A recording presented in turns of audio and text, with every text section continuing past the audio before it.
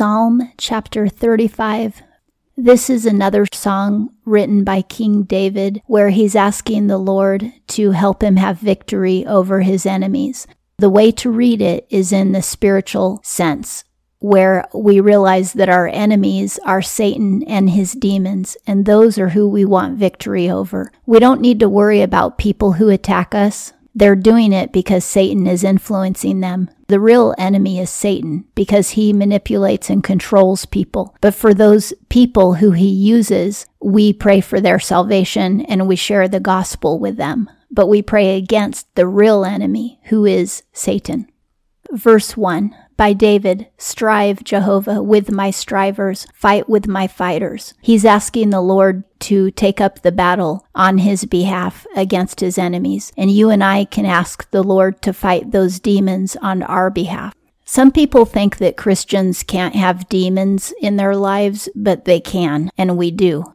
That's why things happen like unexplained accidents, sicknesses, relationship problems, financial problems. All of that is the work of demons. So that's why we pray against them. 2, take hold of shield and buckler and rise for my help. Shield and buckler are weapons of war, and David is asking the Lord to take up his own weapons of war and fight against David's enemies. Notice how humble David is. He doesn't say, I'm going to do it. He expects the Lord alone to fight and win the battle. 3, and draw out spear and lance to meet my pursuers. Say to my soul, thy salvation I am. This is so beautiful because he's telling the Lord, you fight the battle, you use your own spear, your own lance, your own shield and buckler, and tell my soul that you are going to save me. This is incredibly beautiful, and it shows an incredible amount of humility and trust. This is huge trust. David expects everything to come from the Lord. He doesn't believe that he's a self-made man or that he can help himself in any way. He only believes that God can help him, and this is the correct perspective for a Christian to have. 4, they are ashamed and blush, those seeking my soul, turned backward and confounded, those devising my evil. The Lord can make those demons ashamed of themselves and make them turn tail. 5, they are as chaff before wind, and a messenger of Jehovah driving away. One angel can drive away many demons, just as if they're dust blowing in the wind. 6, their way is darkness and slipperiness, and a messenger of Jehovah their pursuer. One angel pursues those demons, and those demons slip and slide in their own faulty ways.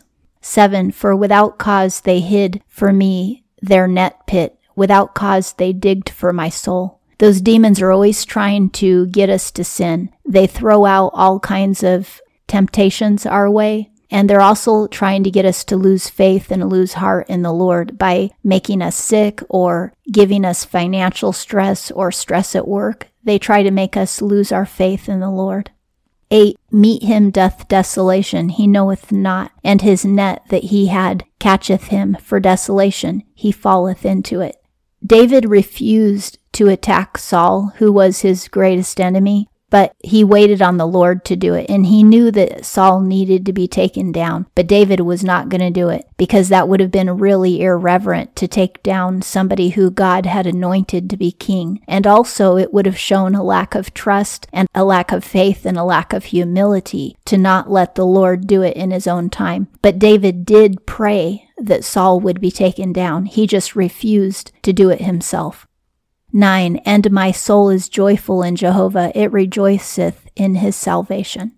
There are so many different types of salvation. All of it comes from Jesus, but there's a physical salvation, which we've experienced several times in our lives when the Lord saved us from sickness and accidents and disease. And then there's also salvation of the soul when we repent of our sins and we're forgiven and we're made whole. And we're recreated into new creatures through spiritual rebirth. And then there's the ultimate eternal salvation when we go to heaven.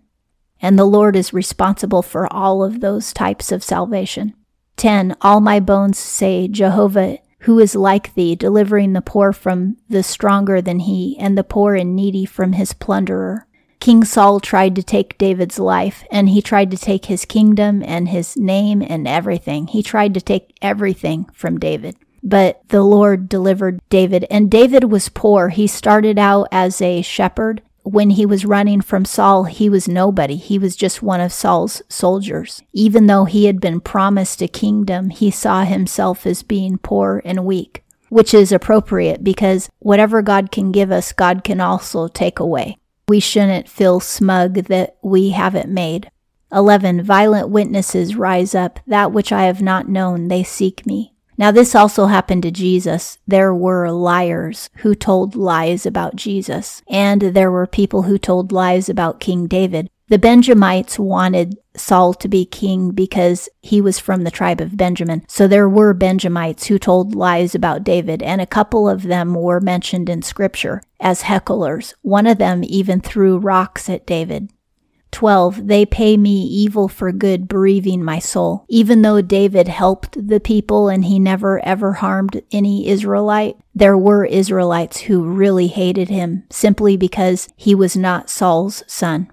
13. And I, in their sickness, my clothing is sackcloth. I have humbled with fastings my soul, and my prayer unto my bosom returneth.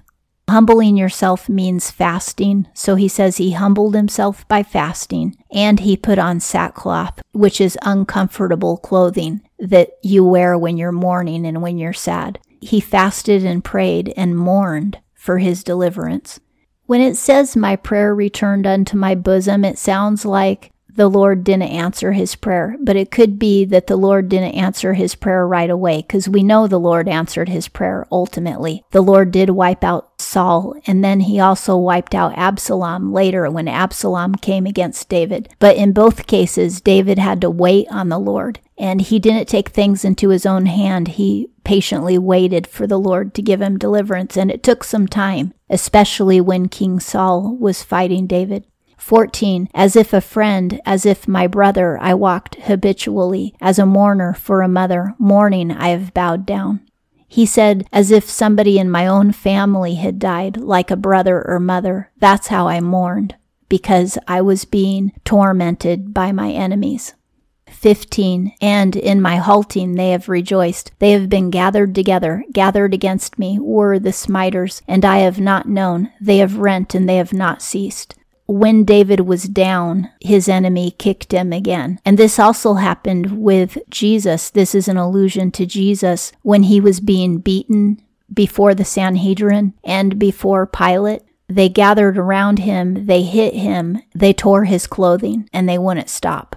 16. With profane ones, mockers and feasts, gnashing against me their teeth. And these profane ones, meaning people that use bad language and people that mock and make fun of others, they made fun of Jesus. When the Sanhedrin beat him, they would pull his beard and they would slap him and then ask him who slapped him. And then when the soldiers beat him, they mocked him and did a fake coronation where they crowned him with a crown of thorns, causing him further injury, and that was a mocking. So in both cases, he was made fun of while he was abused. 17. Lord, how long dost thou behold? Keep back my soul from their desolations, from young lions, my only one. He's asking the Lord for deliverance from all of this torment. And this is foreshadowing of the torment that Jesus would endure, but King David himself also endured long months of torment from those pursuing him. But he never got beaten up and physically brutalized like Jesus did. 18. I thank thee in a great assembly among a mighty people I praise thee. King David praised the Lord publicly in front of all of Israel for all of the victories that the Lord gave him. 19. Mine eyes rejoice not over me with falsehood. Those hating me without cause wink the eye. He says, don't let evil men rejoice over me and mock me, and don't let them wink the eye at me, which means they're plotting against him and saying lies about him. 20. For they speak not peace, and against the quiet of the land deceitful words they devise. King David says that his enemies tell lies about him, and that's exactly what happened to Jesus as well. He was falsely accused of many things. Jesus was falsely accused of trying to tear down the temple and trying to overtake Herod and all kinds of stuff. 21, and they enlarge against me their mouth, meaning they open their mouth wide and spread a bunch of lies. They say, aha, our eye hath seen. The religious leaders thought that they had captured Jesus when they arrested him that night. They were gloating and they thought, finally we got him. But they didn't get him at all. He had a battle to fight over evil and death and sin, and he won that battle. They were pawns in that whole story. The Lord used them to get him to the cross. But Jesus laid down his own life of his own accord, and it was the Father's will. The Pharisees didn't control it like they thought they did. 22, thou hast seen, O Jehovah, be not silent, O Lord, be not far from me. King David says, I know you're watching, be near me, don't be far. In other words, he's saying, don't test me, just save me. You and I can ask the Lord not to test us too. We can say, Lord, we love you. Please don't test it. Just save us. He has the prerogative to test us anyway, but it never hurts to ask. 23, stir up and awake to my judgment, my God and my Lord, to my plea. He's asking for judgment from the Lord, which means vindication on his behalf, meaning that he will have his life restored. 24, judge me according to thy righteousness. And that means give me justice, restore my life against my enemies. O Jehovah, my God, and they do not rejoice over me. This is going to happen to you and I if we keep following the Lord. In the end of days, when we stand before the throne, we will be vindicated and received into heaven, and then we will watch him cast all of those demons and all the people who hate him into eternal fire. That will be a day of vindication. The Lord doesn't want to cast people into fire, and we shouldn't want that either. So we have to try to witness to as many people as possible so that they can be saved and go into heaven with us.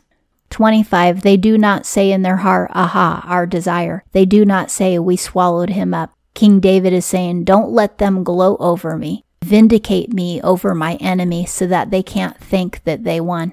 26, they are ashamed and confounded together, who are rejoicing at my evil. They put on shame and confusion, who are magnifying themselves against me.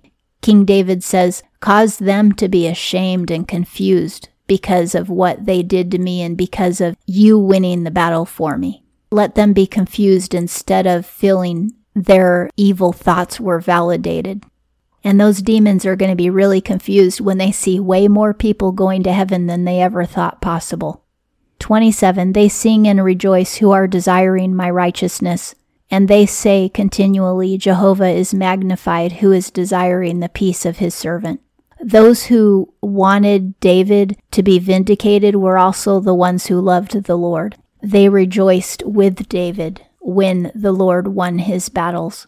28, and my tongue uttereth thy righteousness all the day thy praise. King David says, I'm going to praise you all day long. Literally, David spent his entire life praising the Lord. He never stopped praising the Lord. And he was praising the Lord even as a shepherd boy before anybody knew who he was. And he died praising the Lord.